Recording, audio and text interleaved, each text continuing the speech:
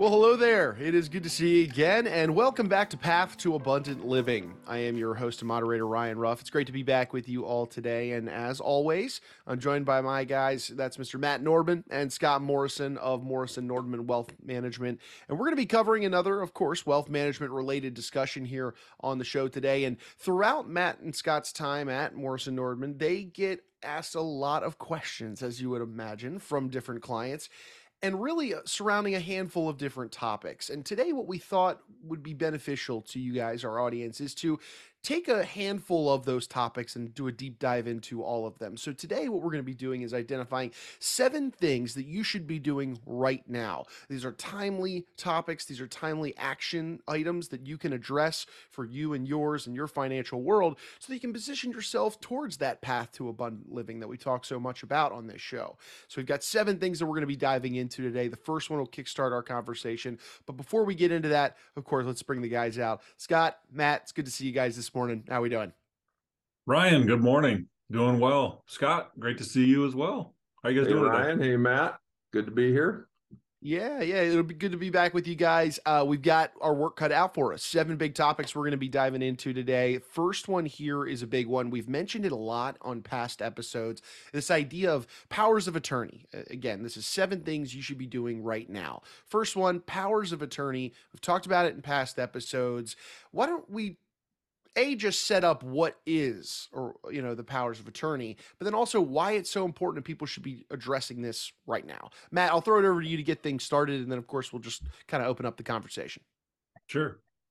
Sounds good. So with powers of attorney, what you're doing is you're allowing someone else, in the event that you can't, to step in and make decisions for you. So the two that we talk about a lot and is medical powers of attorney and financial powers of attorney. And a lot of people know, oh boy, if something were to happen, it would be nice if someone were able to step in. And so we see it a lot with clients who are maybe caring for their parents, or older clients who are like, boy, if something were to happen to me, I want one of my kids or my kids to be able to make those decisions for me, whether it's again medical or financial. And the reason you want to do that is legally, right, with all the in place, whether it's the hospital or medical facility is going to need legal proof that says, yes, you can make decisions for this person. And so what a lot of people do is, I get my estate plan done, or should have some sort of an estate plan done. And that's where the powers of attorney will come into play. And so for us, I say myself, my wife and I, it's like, we get the trust done and the powers of attorney. And you're like, okay, well, a lot of people are like, well, I don't need that or whatever. And one that's really big is for your kids when they turn 18. This is a really big one that a lot of people don't think about, is having those powers of attorney for their kids if they're going away, like maybe they get their first job and move out of the house, or they go away to college, and having that medical or financial power of attorney for them. Now, again, the likelihood of something occurring, probably pretty small, but it's more of that peace of mind of having that in place. Yeah, I would Sure. I would probably just expound on that with the children in particular, because we're so geared towards taking care of somebody who is visibly needing your help. I'm somebody that you would say, hey, I know that my elderly mom needs my help. You don't typically think of an 18-year-old needing that kind of help, especially if they had to have decisions made for them. So obviously it's a dire situation where an 18-year-old can't make their own decisions if they're incapacitated in that way. And so oftentimes that's the one that kind of sneaks under the rug that we don't really catch. So I think that that one in particular is one that we are starting to ask a lot more questions about. So one quick story, Ryan, is, so have some friends who their daughter went away to school and was having some physical difficulties, and the school's like, we can't help you, or we can't give you any information whatsoever. But their daughter was in, physical distress. and there was some big issues of, and they didn't have any legal recourse because their daughter's 18 years of age. And so, Yeah, that's tough. yeah, it was very tough to watch them go through it. Sure. Well, let me ask you this, guys. I mean, this is one of those that seems pretty darn important that we should be, it's not one that should fall on the back burner, but I get the sense that it kind of does for a lot of people.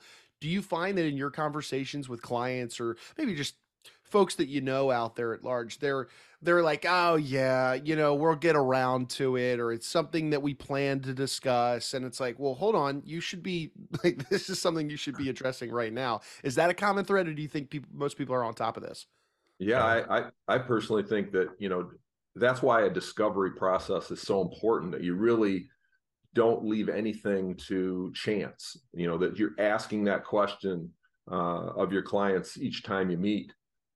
Because if you just kind of assume that, they've taken care of their own estate planning or of their own legal structures, whether it be with medical or financial powers of attorney, it's just natural not to think of a child being somebody that's going to need that kind of assistance.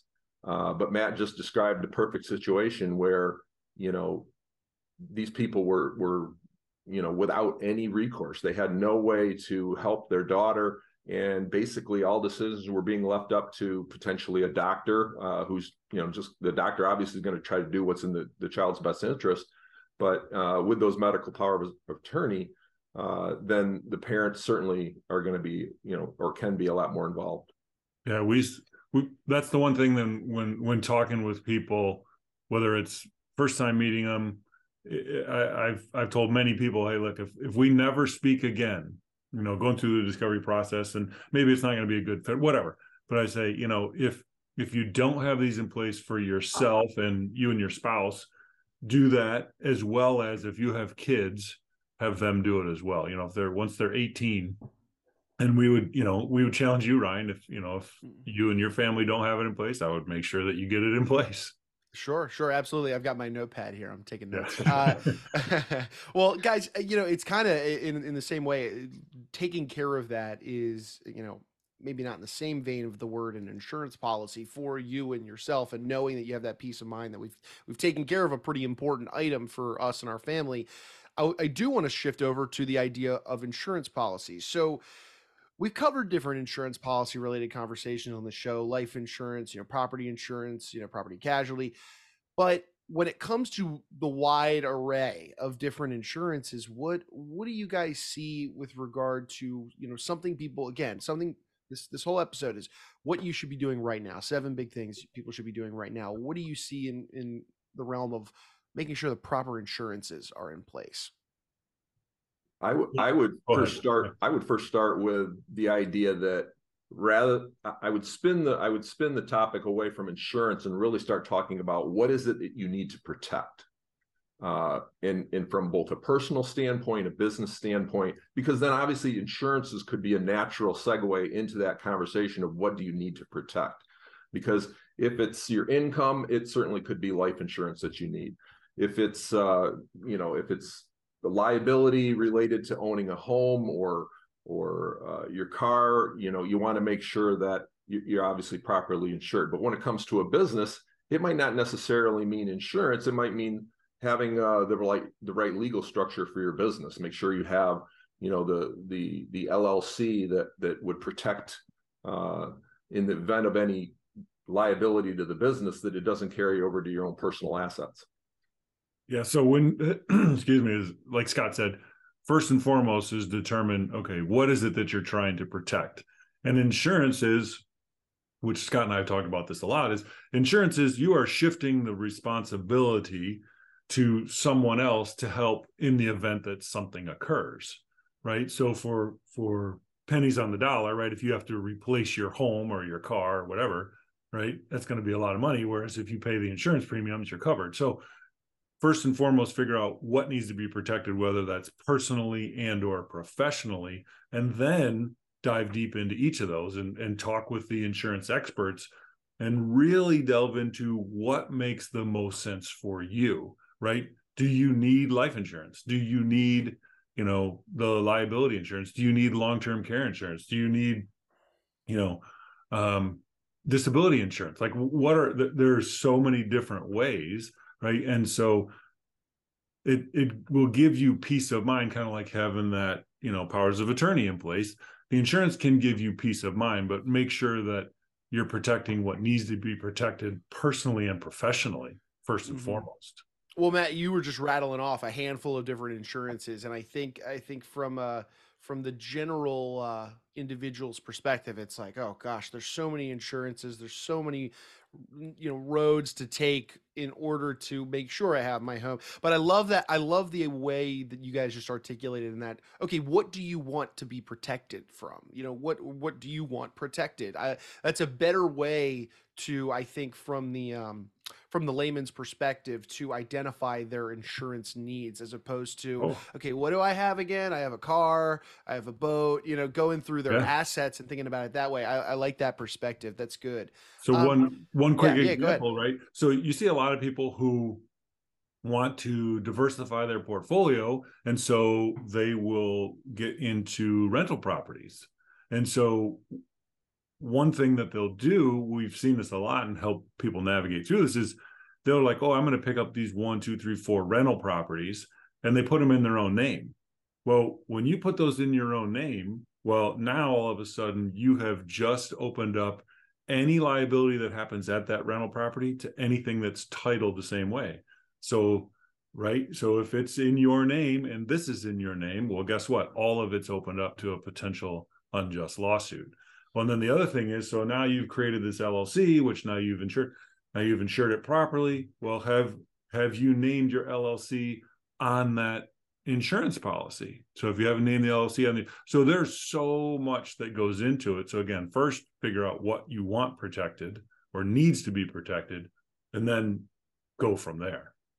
Well, yeah, and then we're obviously during that whole process, we're going to determine how, where you're at in your financial life in terms of your ability to self-insure.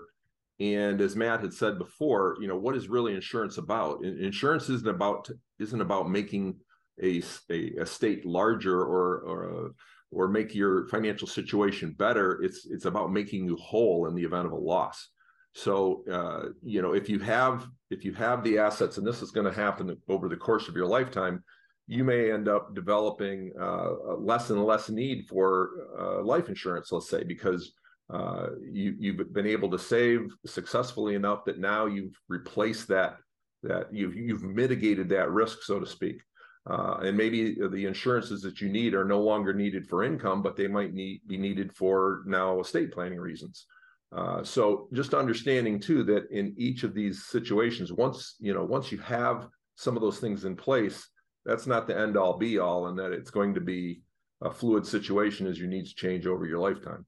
And one quick thing about that, Scott started talking about, well, now you start looking at estate planning, right? There's so many aspects that go into using or adjusting your insurance depending on your estate plan. And then you start looking at, okay, do you start using irrevocable life insurance trust? Or there are so many different things. And a lot of people hear the word insurance and you can see the eyes gloss over and like, I don't want to talk about insurance, right? And again, it's starting with, okay, let's look at the bigger picture, like Scott was saying. What's the big picture here? What are you trying to protect? What are you trying to achieve? And then use the tools that are available. Sure. So to bottom line this point here with insurance, I mean, yes, it's a complicated discussion. There's a lot of elements at play. So this is a discussion that you should have with your wealth manager. Go through that process and identify, where are your pain points? What do you want to have coverage for?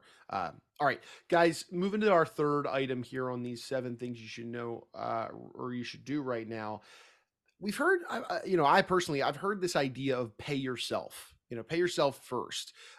Primarily it's usually, I want to say it's used more in the language with business owners themselves, but I would like to get your take on this idea of pay yourself first. What does this mean, and why should people really be doing it right now? Well, I first think back to when I had that first conversation with my kids when they got, to the age where they were starting their first careers and had a little bit of money in their pocket. And it wasn't just, dad throwing them a few bucks to go to the movies with. And then they actually had to make decisions about, what they're going to do with their income.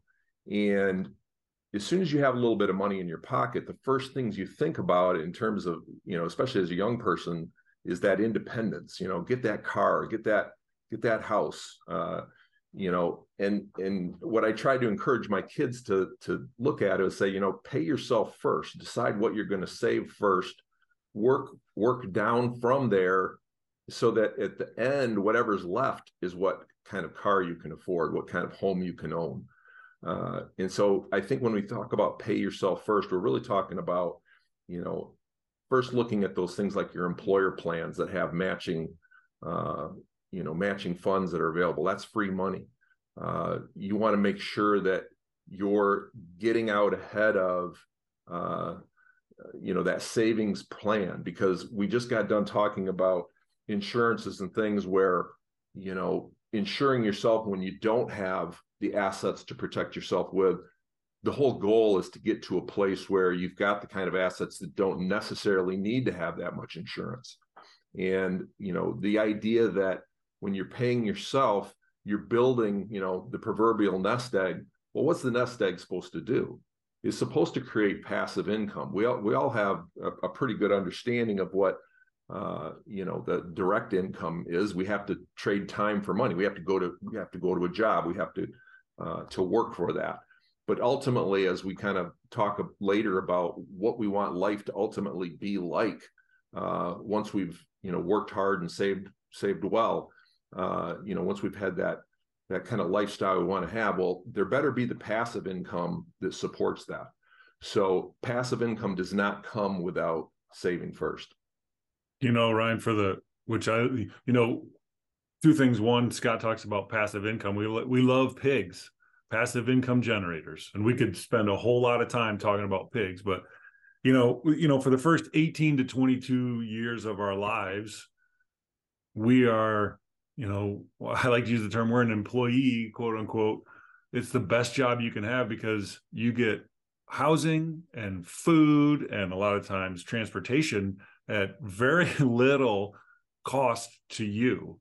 Well, then, like Scott's saying, now all of a sudden you're 18, you get your first job, or maybe you go to school and then you get your first job. Now you got, this pile of cash in your pocket. You're like, holy moly, I'm new car, new clothes, travel, whatever the case may be. And so, love that, Scott was saying is like, figure out, pay yourself first, put money away first, get the matching from the 401k. If you're the business owner, make sure that you're, taking advantage of whether it's different retirement plans or ways that you can put away cash pre-tax and paying yourself first.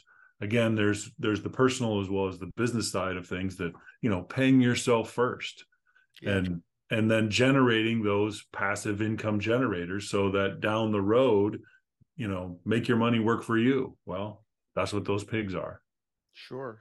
And it sounds to me, not only is it like pay yourself, whether it's yourself or your business, but there's also the timing of it. It's pay yourself, your future self, that is. So that you're setting your future self up for success. Scott, did you have anything else you want to chime in? Well, I just think so many people think of, the investments, being that way to start to save. And obviously there's a lot of different ways to create passive income besides just investing. Investing is what's going to build essentially a savings account with some vehicle other than a CD or a money market at the bank. You may be using stocks, bonds, mutual funds, exchange traded funds, that you name it. There's a whole world of investment products. But when you start thinking about, okay, like Matt had alluded to earlier, the classic passive income generator is if somebody buys some income producing real estate and then with developing that is able to then buy another piece of property and then buy another piece of property, and that income starts to come in while you're essentially sleeping. There's money coming in. That's the kind of passive generator that you're kind of looking for. So whether it's happening with your investments or whether it's happening with a business franchise, whatever it could be, the idea being that passive income generator is only result if you've paid yourself first in some fashion or other, whether it be through the investment or even taking on debt. I mean, we're going to talk a little bit about that. I mean, there's ways to take on debt in the purpose of buying a business to create a passive, a passive income. Yeah, when I was looking at the list this morning, guys, I'm excited to dive into that one. But before we get to talking about debt, there, Scott, I want to circle back to and hit our fifth item on this list of 7 things people should be doing right now. And that fifth item is this idea of having an end goal in mind. Now, I know you guys know because we've been doing it on the show. In fact, I think we spent a whole episode talking about goal setting and the right way to go about goal setting so that you can achieve the desired results. I mean, how many times in our lives have we made a goal, and you mean it too. You want to get it and you want to achieve it, but it just feels like there's a mountain in front of you, and by chipping away at it, you'll never get there. So talk to me about this idea of having an end goal in mind and why it's important and why people should be doing it right now. Scott was talking about having these passive income generators.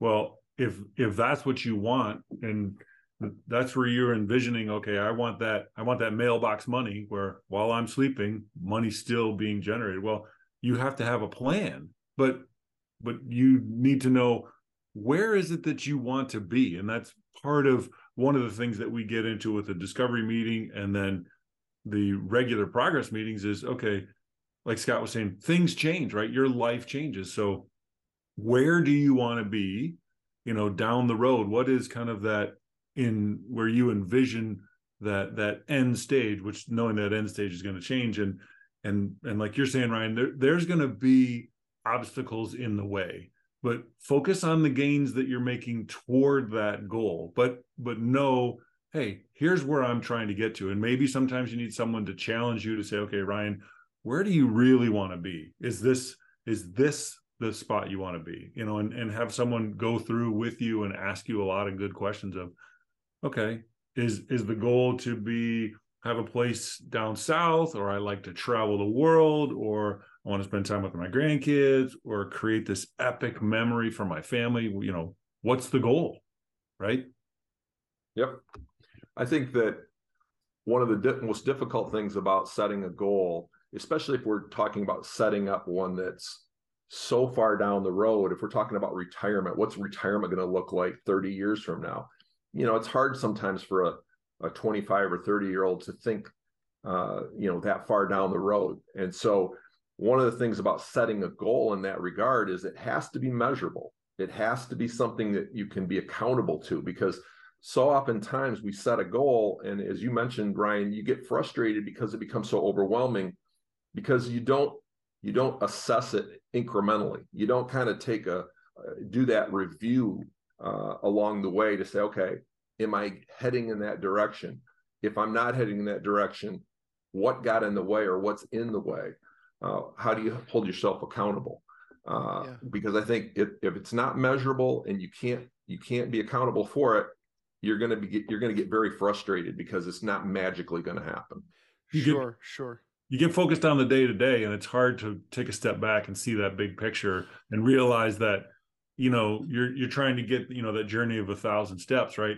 Well, you've already taken, 300 of those steps, but every one has been just the slog, right? And you can't see that you've made a lot of progress. And like Scott said, if you're measuring the progress along the way, you can say, oh, look how far you've actually come. Yeah, you still got a ways to go, but you've made a lot of progress in that. And so measuring it along the way, like Scott was saying, and really having someone walk alongside with you is really, really helpful.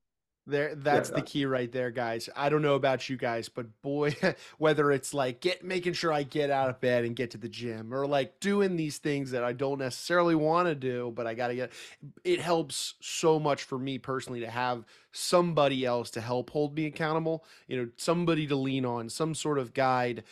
Better yet, even if it's somebody who has maybe even achieved that goal and they know what they're talking about, they've done this challenge and they've succeeded and they know what it takes. So having that person to walk that path with you and help hold you accountable, I know is really, really key for me in achieving some of my goals. So to that end, if somebody has a end goal in mind, like you said, Matt, whether it's that house down south, to travel the world at some point in their life, who's a good person to help them down that road?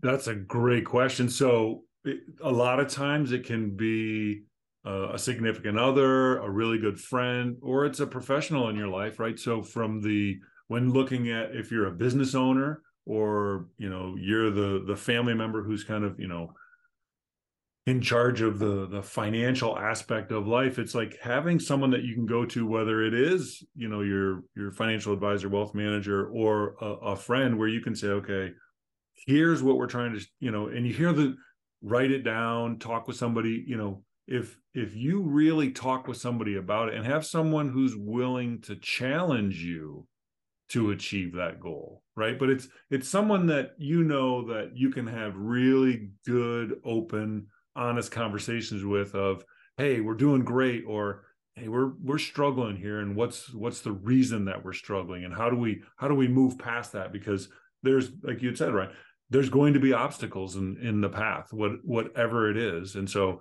okay, how do you have someone there that can help at times motivate you, at times push you, at times challenge you, and it's someone that you trust that has your best interests at heart.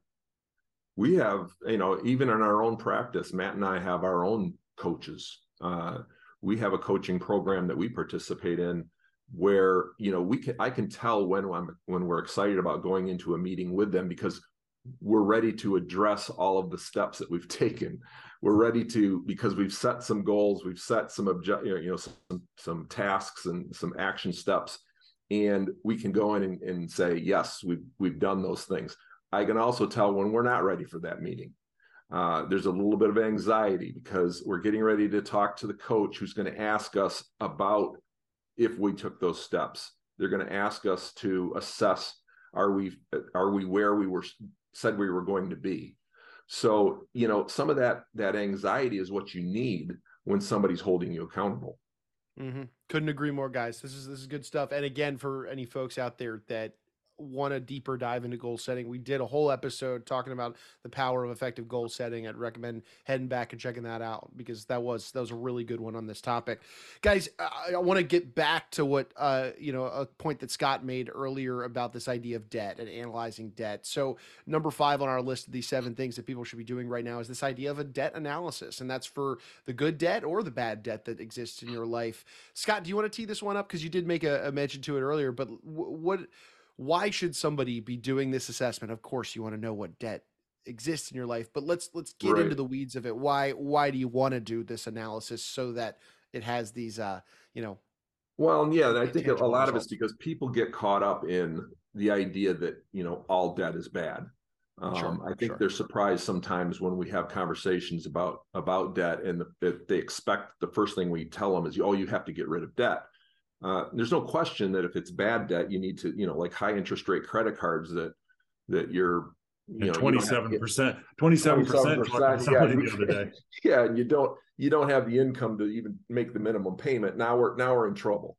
But if we're talking about, buying a business that's going to create that passive income that we were talking about earlier, then you have to make there's a calculated risk involved in borrowing money smartly, so that at least that the income that whatever that debt created, if it was a business, well, that income, if it's outperforming the rate of that debt, well, then that's what we would determine to be good debt. It's something that certainly you want to hopefully get rid of, but if you're being really successful, it might mean taking on more and more debt as you develop your business. Yeah, so Scott can agree with this. So years ago, we had a third partner. Well, he went to do full-time mission work, but we had to buy out his share of the business. And so you look at that and say, wow, you're going to go into debt to buy out. Well, then you look at the long term and say, okay, is it financially wise to do that? Well, yeah. And then you look at, okay, some people live their life leveraged, meaning just borrowing as much money to do all the things that they want to do, knowing that, okay, I'm leveraged this way, but what I'm using those funds for is going to increase in greater value than what it's going to cost to pay down the debt. And so debt necessarily isn't good or bad, like Scott was saying, unless it's that, 27 to 30% interest rate credit card or things of that nature. But it's not necessarily good or bad. It's how does it affect you, and is it a smart decision with your money? Mm-hmm. I think that's a fundamental difference. Sorry, go ahead, Scott.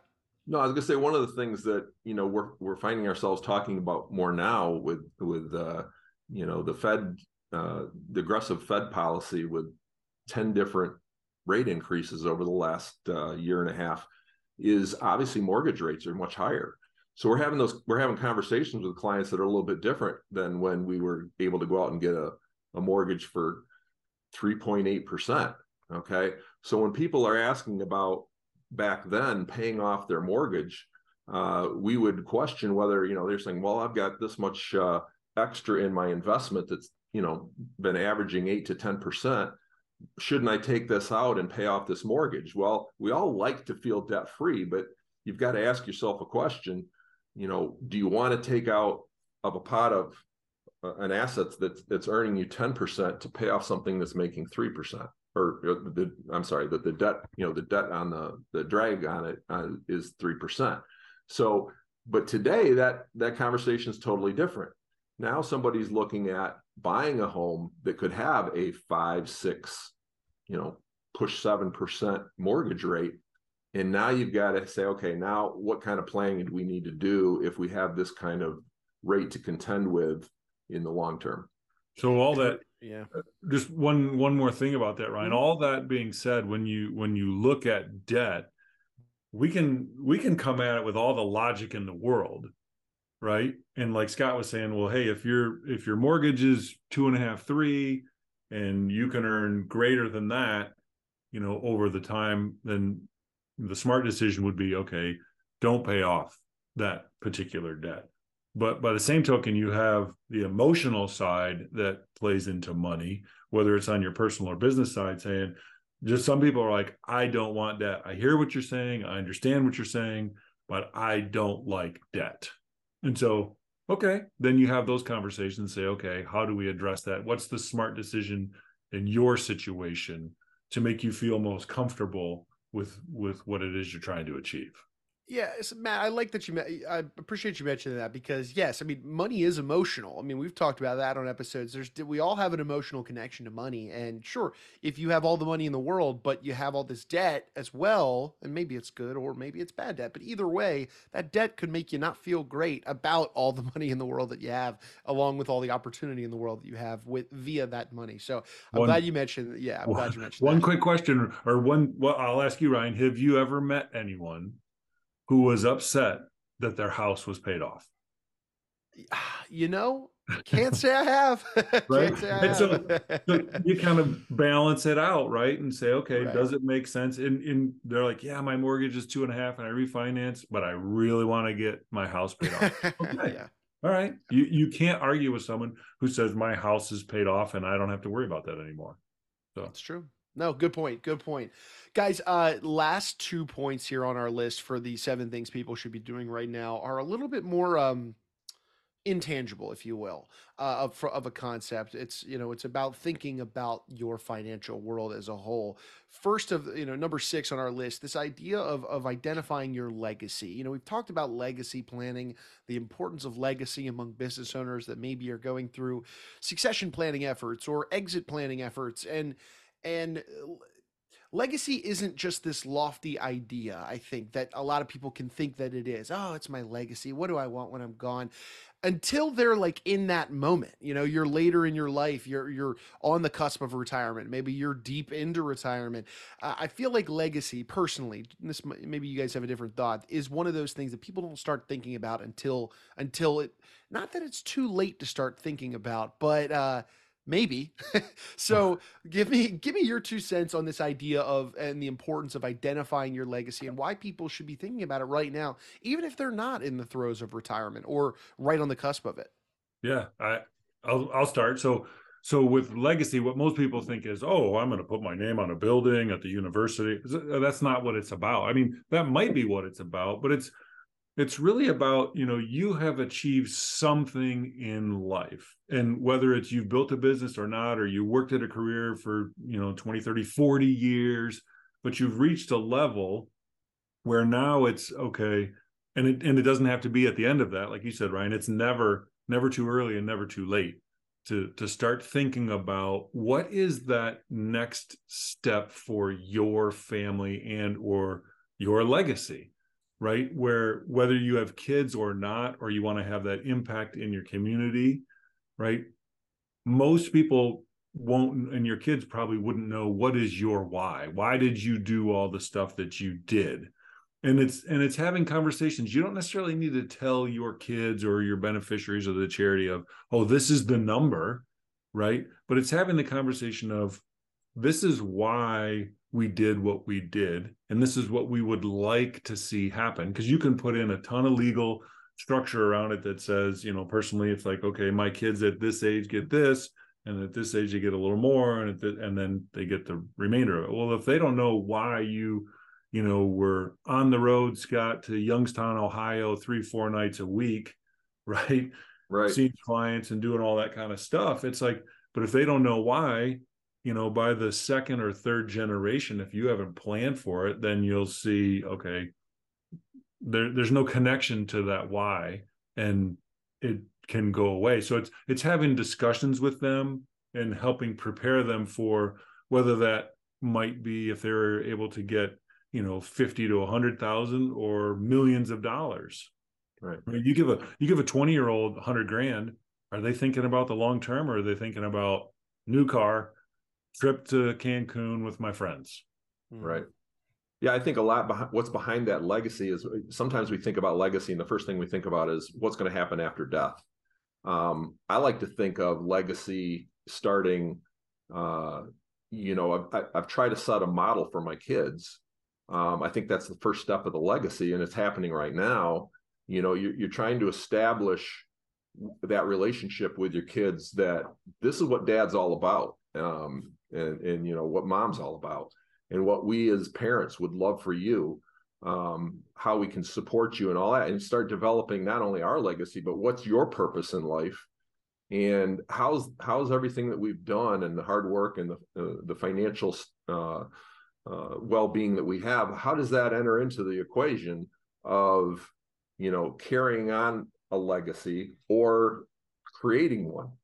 I think at retirement time, for example, you might not be going to work every day, but you certainly may be talking about how you're going to use your wealth, whether it be through philanthropy or foundations, charities, that kind of thing. Or it might be simply to say, you know what, I'm going to start shifting some of these assets to my kids. I'm going to give you some money, son. And having a discussion about what is the purpose of this money? What's money mean to you? What have I taught you about money? Those are the kind of discussions that we're talking about when it comes to legacy. So one quick story. So we had a client who he was getting near the end. Well, when we first met him, right, it was he had received an inheritance from his parents, came from a big family. And one of his goals was, I want to make sure that I leave to my 5 kids at least as much as that was left to me, right? And we're like, that's a great goal. And so we got there and we got towards the end, but he had some meetings with family, but not enough, to the point where, fast forward now, almost 10 years later, and of his 5 kids, 2 of them still have the money that they had received because he was able to leave more than what he had been given. But the other 3 of those 5 kids, they blew it all. It's all gone. Like, there's nothing to show for it. And so there were some discussions, but not enough. And sometimes it takes bringing in a facilitator to help, who's, for lack of a better term, a disinterested third party, to have those discussions with family members, so that in the end, everybody understands, well, what did mom want? What did dad want? What was their why? And how do we honor them with their legacy going forward? Yeah, I'm glad you mentioned the third party facilitator to help in that process, because that is a tough conversation and set of conversations to have for a matriarch and patriarch to talk about, life after they're gone and sit their kids down. I mean, it takes real effort to go through that, and not just once, but ongoing with their kids, so that yes, their plans and their hopes and their for their future and their legacy is adequately conveyed. And guys, in your experiences, do you find that when families maybe do utilize that third party facilitator in, let's say, their wealth manager, that the results might be there a little more, or let's just say the conversation gets through to the inheritors more? Yeah. Well, guilt is a great motivator, right? Yeah, sure, sure. Good But point. in some cases, I think if we're talking about the kind of wealth that's generational, where, the children, the heirs are going to have more than enough to live an abundant lifestyle, and the benefactor is a little bit concerned about, the excess wealth. Well, that's when you really need to start bringing in not only a facilitator, but probably have legal structure as well that ensures that something you may have already established, not something that is out there, just floating around as an idea, but if there's actually foundations or charities or things that are existing because of what you do, you want to make sure that those go on in perpetuity. So maybe you need to have the kind of legal structure around it that protects from the heir that didn't quite get the message.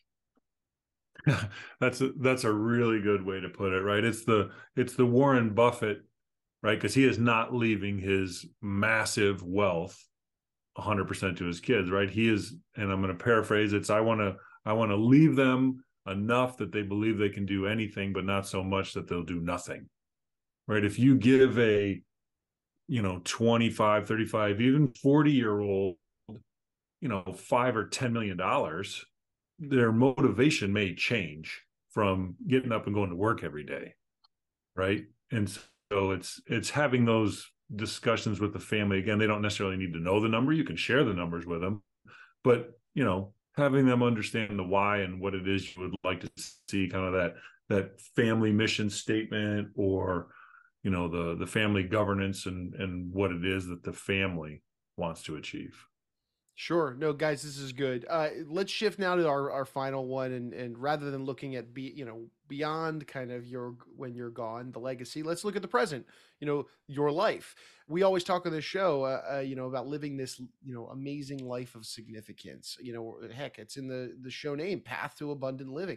Talk to me about this idea of that amazing life of significance, what people can be doing right now to position themselves towards that amazing life of significance, so that when it is time to hang their hat up at the end of their life, they can look back with a smile. What could they be doing right now to make sure that they do smile at the end of it all? So sit down. If you have a significant other, the two of you kind of look at what is that life that, if you said, okay, which we know it's not a perfect world, but if we could have this, and if you don't have a significant other, just take time on your own, get away from the day-to-day busyness of everything that's happening, and sit down and say, okay, if I could have the most amazing life that I could possibly envision, what does that look like? And you may never get to that, it's, reach for the stars and all the cliche, but really say, okay, Ryan, what is it that you really want? What do you and Julie really want to do in life, and the things that you want to achieve, and the places you want to go, and the charities and the community you want to impact, and saying, okay, let's then engineer backwards. What do we need to do to get there? And all, the things that we've talked about today are going to be, big steps in getting you to that point. Yeah, I think too that, having an understanding of what your capacity is financially. I mean, obviously, if I'm sitting down with a husband and wife, and they're both public school teachers, we're not going to have conversations about the foundation that necessarily they're going to start 30 years from now, unless there's some significant inheritances. So, identifying what's abundance to them. Well, abundance to them might be, something totally different. So it doesn't necessarily mean it has to be wealth, but if, as an advisor, I want to know intimately what's most important to them about their lifestyle and what it is they're trying to do for their families, their kids, their communities.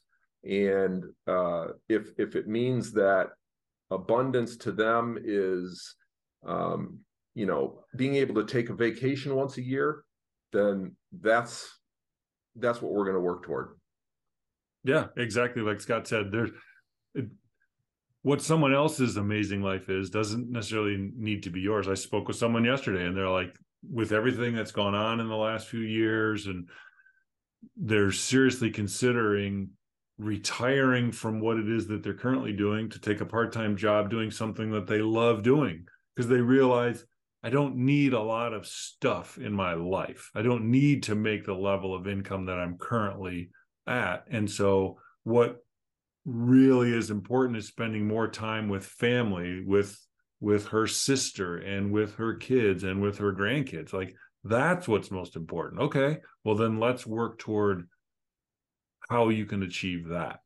Yeah, Matt, I like the comment you made at the very beginning of this, of talking about a life of significance, is get away to start thinking about this, because this is a deep thought process when you're like thinking about what you want your life to be. I mean, this isn't just something that you bang out over a quick 5-minute cup of coffee or something. Yeah. This is a deep conversation with your spouse or your partner. This is a deep conversation with yourself, and if you want to identify what your ideal future, that life of significance looks like, it takes a little disconnecting. And I can totally understand, that story you just shared of the individual that would want to move towards a part-time because A, they love the work, B, they get the family time. It's checking a lot of boxes for them. Mm-hmm.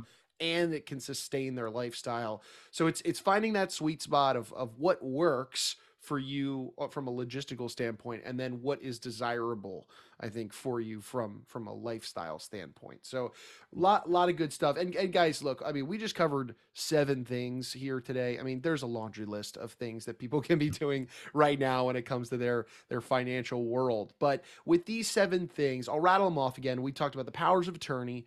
We talked about proper insurances, the idea of paying yourself first, having that end goal in mind, assessing your debt, both the good and the bad debt, making decisions based on that debt.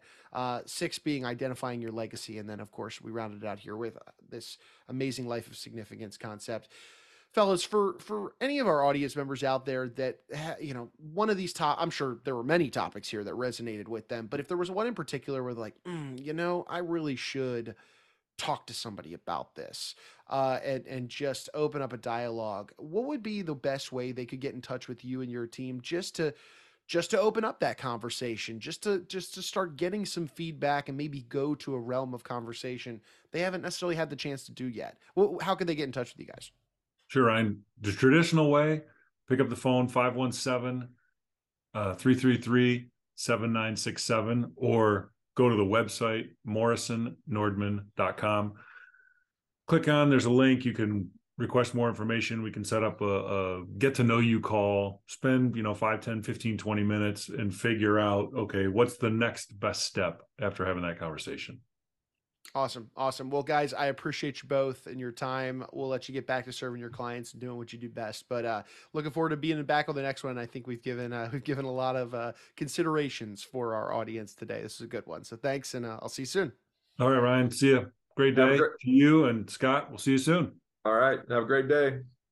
All right. Thanks, Scott. Appreciate it. And hey, guys, we want to take one final moment, as always, of course, and say thank you to the audience for stopping by and being with us on the show. As always, if you did take something away from today's discussion, well, make sure you subscribe then to the show on whichever platform you checked us out on today. That way you never miss out on another great episode. And you can always travel back and check out prior episodes where Scott, Matt, and I, we dive into these deep wealth management topics so that you and yours come out better for it on the other side and really have some considerations for your own financial world. But for Scott and Matt, I'm Ryan. We're going to go ahead and say so long now, but we appreciate you stopping by and being with us on Path to Abundant Living. Securities offered through Securities America Incorporated, member FINRA, SIPC. Advisory services offered through Securities America Advisors. Morrison, Norbin and Associates and Securities America are separate entities. All investing involves risk, including the possible risk of principal.